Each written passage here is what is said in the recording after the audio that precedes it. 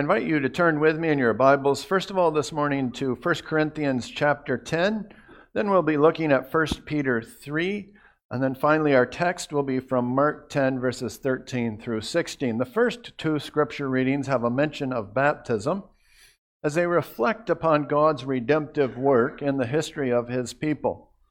And then we'll consider that when Jesus embraces the children as well. But first of all, we're going to begin with 1 Corinthians 10.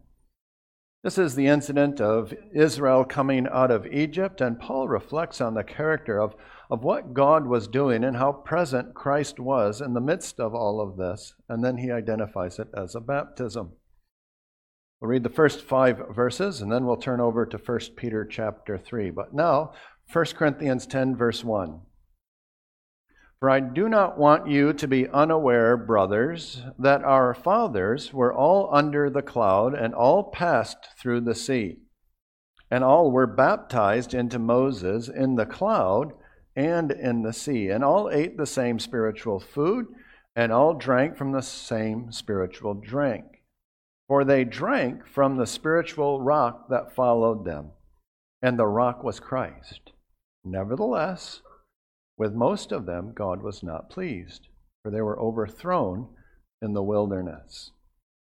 So that's an example of baptism, how God led His people through the wilderness, and also how He delivered them through the Red Sea. Now turn with me to 1 Peter 3. And in 1 Peter 3, we're going to begin reading with verse 18.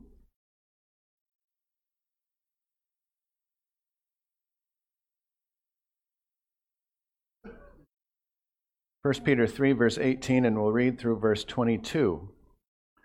For Christ also suffered once for sins, the righteous for the unrighteous, that He might bring us to God, being put to death in the flesh, but made alive in the Spirit, in which He went and proclaimed to the spirits in prison, because they formerly did not obey, when God's patience waited in the days of Noah, while the ark was being prepared, in which a few, that is, 8 persons, were brought safely through water. Baptism, which corresponds to this, now saves you, not as a removal of the dirt of the body, but as an appeal to God for a good conscience, through the resurrection of Jesus Christ, who has gone into heaven and is at the right hand of God with angels, authorities, and powers, having been subjected to Him. And here Peter identifies the baptism as the flood through which God saved Noah and his family. And that baptism corresponds to that. Now turn with me as well to Mark chapter 10. Mark 10.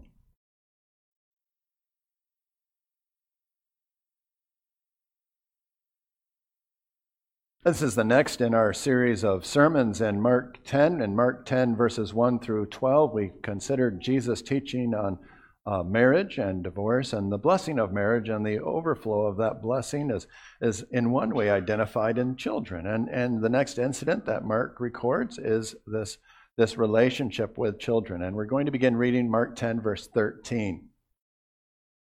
And they were bringing children to Him that He might touch them, and the disciples rebuked them. But when Jesus saw it, He was indignant and said to them, Let the children come to me. Do not hinder them, for to such belongs the kingdom of God. Truly I say to you, whoever does not receive the kingdom of God like a child shall not enter it. And He took them in His arms and blessed them, laying His hands on them.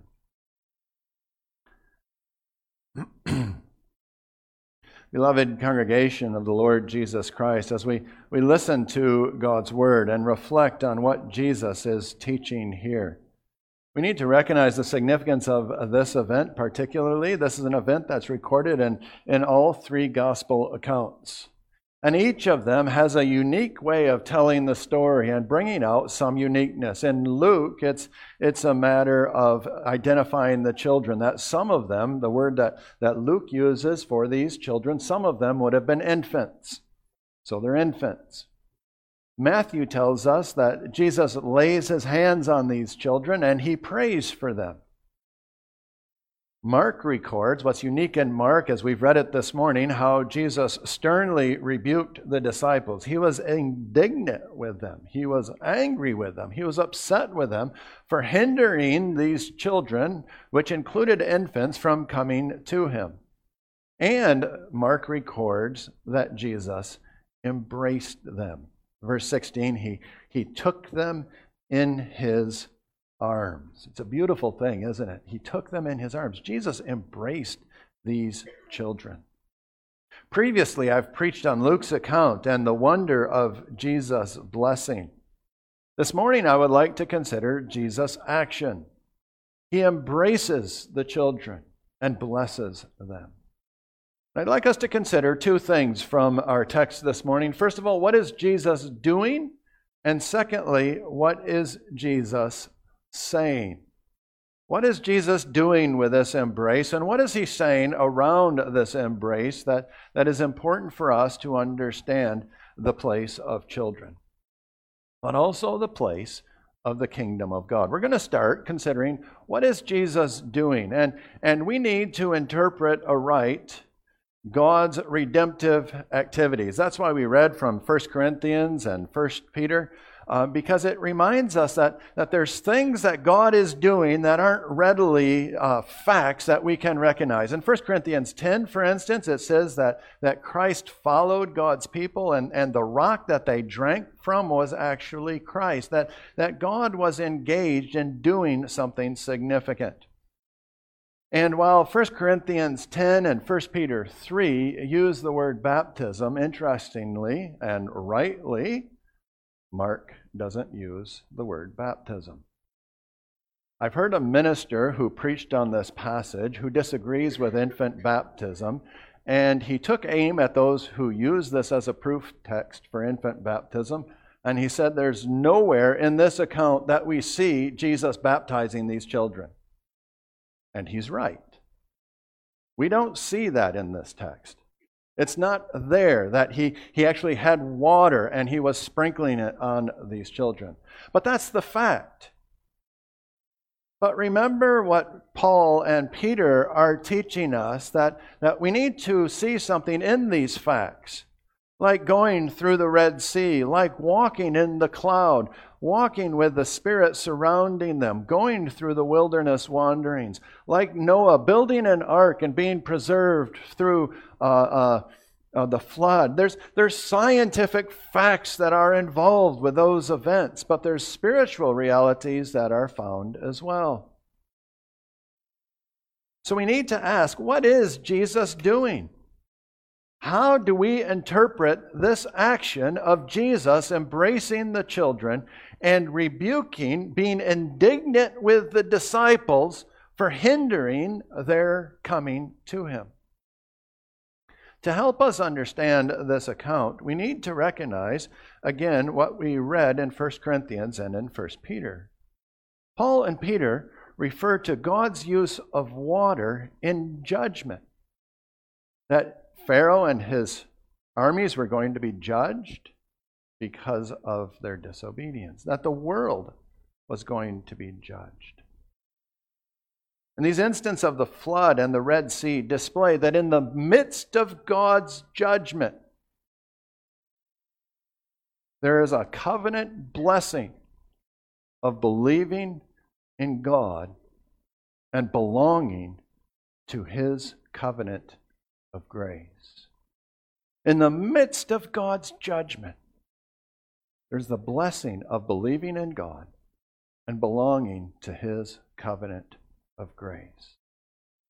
It's those two ideas that I would like us to consider this morning, believing and belonging. And both are necessary to rightly understand what Jesus is doing and what Jesus is saying. Now let's start with this blessing of belonging. What does it mean to belong to the covenant of grace? The blessing that we see in belonging to the covenant of grace is reflected in why Jesus is indignant with his disciples, why he's upset, and how warmly and wonderfully he embraces these children and holds them close to his breast as he takes them to himself. The blessing of belonging to the covenant of grace is this blessing of access to Jesus. Because covenant of grace is just not some document that exists somewhere, some sort of spiritual form. It's a reflection of Jesus as the head of the covenant of grace. That He is the reflection, He is the fullness of the covenant of grace. He is the display of God's relationship with sinners. He is the embodiment of God's saving grace. There's a blessing in belonging. It was outside of God's covenant that the Egyptians at the Red Sea and the whole world perished under judgment. It was the blessings of God's covenant protection and His favor upon His people that they were allowed to experience that access. But here we have to be careful, because we know and we need to rightly understand from God's Word that not everyone who belongs is saved. What Paul says in 1 Corinthians 10, there were some who were preserved through the Red Sea, who were part of God's covenant people, who drank. They belonged. They had the privilege of the presence of Christ, of access to Christ. But with some of them, the Lord was not pleased. They still came under His judgment. Noah's family shows that. Noah was granted grace by the Lord. Noah and his children, Shem, Ham, and Japheth, were allowed into the ark. And yet, even with Ham, God was not pleased. But let that not detract from the real privilege of what it means to belong in God's covenant grace. God, in His goodness, tells us to include our children and to bring them to Jesus, that they have a part in that, to teach them the wonder of His salvation, to show them the blessing and the certainty of His cleansing. The promise belongs to believers and their children.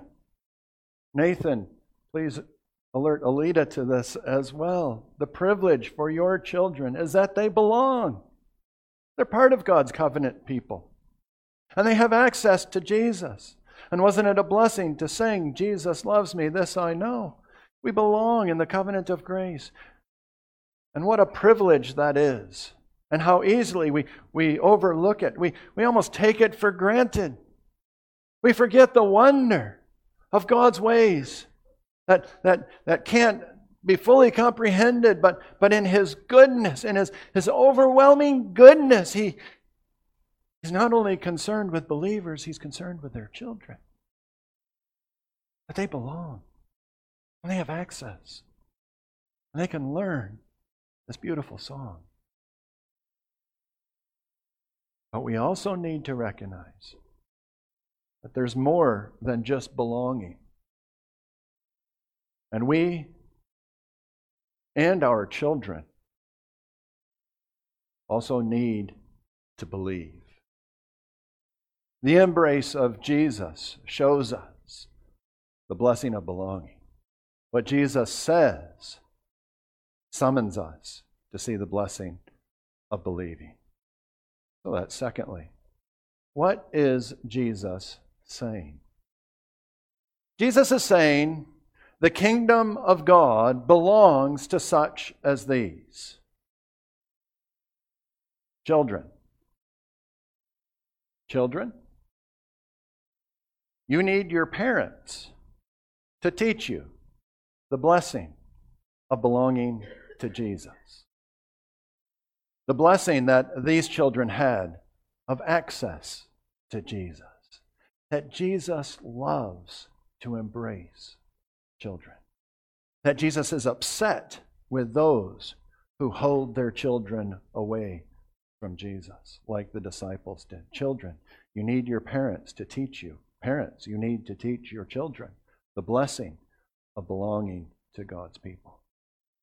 But now I'm going to flip that just a little bit. Parents, you need your children You need your children to teach you the blessing of believing God's word. That's what Jesus is saying. Approach his kingdom like a child listens to their parents' word. He's saying it to his disciples. Do you see these infants that I embrace? These infants that Jesus takes to his arm? Look at them. Consider this infant that was baptized this morning. What do you know about her? Left to herself, she's going to die. Children are dependent. They're not strong enough to walk. They can't survive on their own. They need help. They need intervention. Jesus is saying this to his disciples. They need my intervention. They need my help. They need help to survive. And sometimes that intervention is even from people like his disciples who say, oh, stay away. Jesus is too busy for you. No, no, no, no. The kingdom belongs to such as these. That's what Jesus is saying. This is the blessing of believing. Just think about this for a moment. What is the blessing of children for the kingdom? What do parents have to learn from their children? Just like our children depend on us, we depend on our Father in heaven more desperately, more exhaustively, more completely. We're dependent on God and what God says. And that's so important about the gospel. Because God says that Jesus' blood cleanses from sin. Do you believe that? Anyone who has done laundry thinks differently. Blood stains. It doesn't clean. It doesn't make sense. You look at the facts. How can that be? You read through the Old Testament and you hear of all the sprinklings of blood. And my wife is the one who does the laundry in my household. And she always asks me when we read, how in the world can that be regarded as cleansing? And how do they ever get their clothes clean again? Because blood doesn't do that. But God says. Now as a child, can you take that? Can you take that truth that God has said, Christ's blood cleanses from sin? Can you trust that? Unless you've been cleansed by the blood of Christ through believing in his word, through believing in his work, unless you've been cleansed by that blood through faith, sin stains your soul. Only the blood of Christ can wash you clean. That's the beauty of the water at the baptismal font. That's why it's important that as a congregation you're watching as that water is sprinkled. Because God is proclaiming to you as the certainty of his word, do you trust the cleansing that God proclaims to you? That this flood deliverance that Peter is talking about isn't just about belonging. It's the blessing of believing. That Noah realized judgment was coming and God had provided a plan and a design and a grace that would preserve him and his family. And it is an appeal to God for a good conscience. When you stand before God, think of Joshua, the high priest in the book of Zechariah, and Satan is there accusing him. His garments are all dirty. He's a filthy sinner. His soul is stained with sin. What can you say?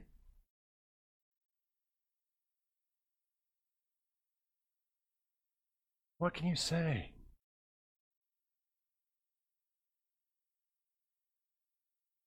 Are you like a child dependent on his word, like an infant feeding, nourishing, looking to him for cleaning, for clothing? Can you say, Jesus loves me? This I know, for the Bible tells me so. Not a very sophisticated song. It's the beautiful simplicity and wonder and blessing of salvation that's proclaimed in the gospel. How do I know Jesus loves me? Because the Bible tells me so. This isn't just a song for our children. It's a song for us in every age of our life. It resounds with as simple as it is, the greatest wisdom of God's Word. What does Jesus say? We need to believe that He loves me, and the Bible tells me, little ones to Him belong. They are weak, but He is strong. He's got a strength of salvation to secure the most sin-tainted and sin-destroyed heart, and He can restore that, and He can cleanse it, and He makes it clean. That's what Jesus is saying. The kingdom of God belongs to such as these. And whoever does not receive the kingdom of God like a child shall not enter it. With that childlike trust and faith in what the Father says and what the Father shows. And that's the wonder of Jesus' embrace of these children. When we look at this text, we see there isn't a baptism practiced. Let's not argue for that. But when we see that baptism is about belonging and believing in God's covenant of grace, belonging as part of the gift of the embrace of Jesus and believing in what He says, then everything that Jesus does and everything that He says in this incident correlates to the promises displayed at baptism. Parents and their children belong. You're part of His covenant people. You belong. There's a blessing in that. You belong. And the blessing of that is the awareness of the gospel, the access to Jesus, and the summons to faith, to repent and believe on the Lord Jesus Christ, that it's yours. And it's the community that is going to pray for you. And it's the community that's going to summon you. And the community that's going to show you what life is like, because that's what it means to belong to Jesus. But it's also a summons to believe. Children, thank God for what Jesus does. He embraces you. He says, you're mine. Parents and children, thank God for what Jesus says. His kingdom is made up of people like our children who live by His word. We all need to understand how Jesus calls us to see and believe, to listen and learn in His saving grace as members of His covenant, as members of His kingdom. Don't overlook the wonder of what God signifies and seals, shows and promises in the waters of baptism. It's just as precious as Jesus' embrace. Amen.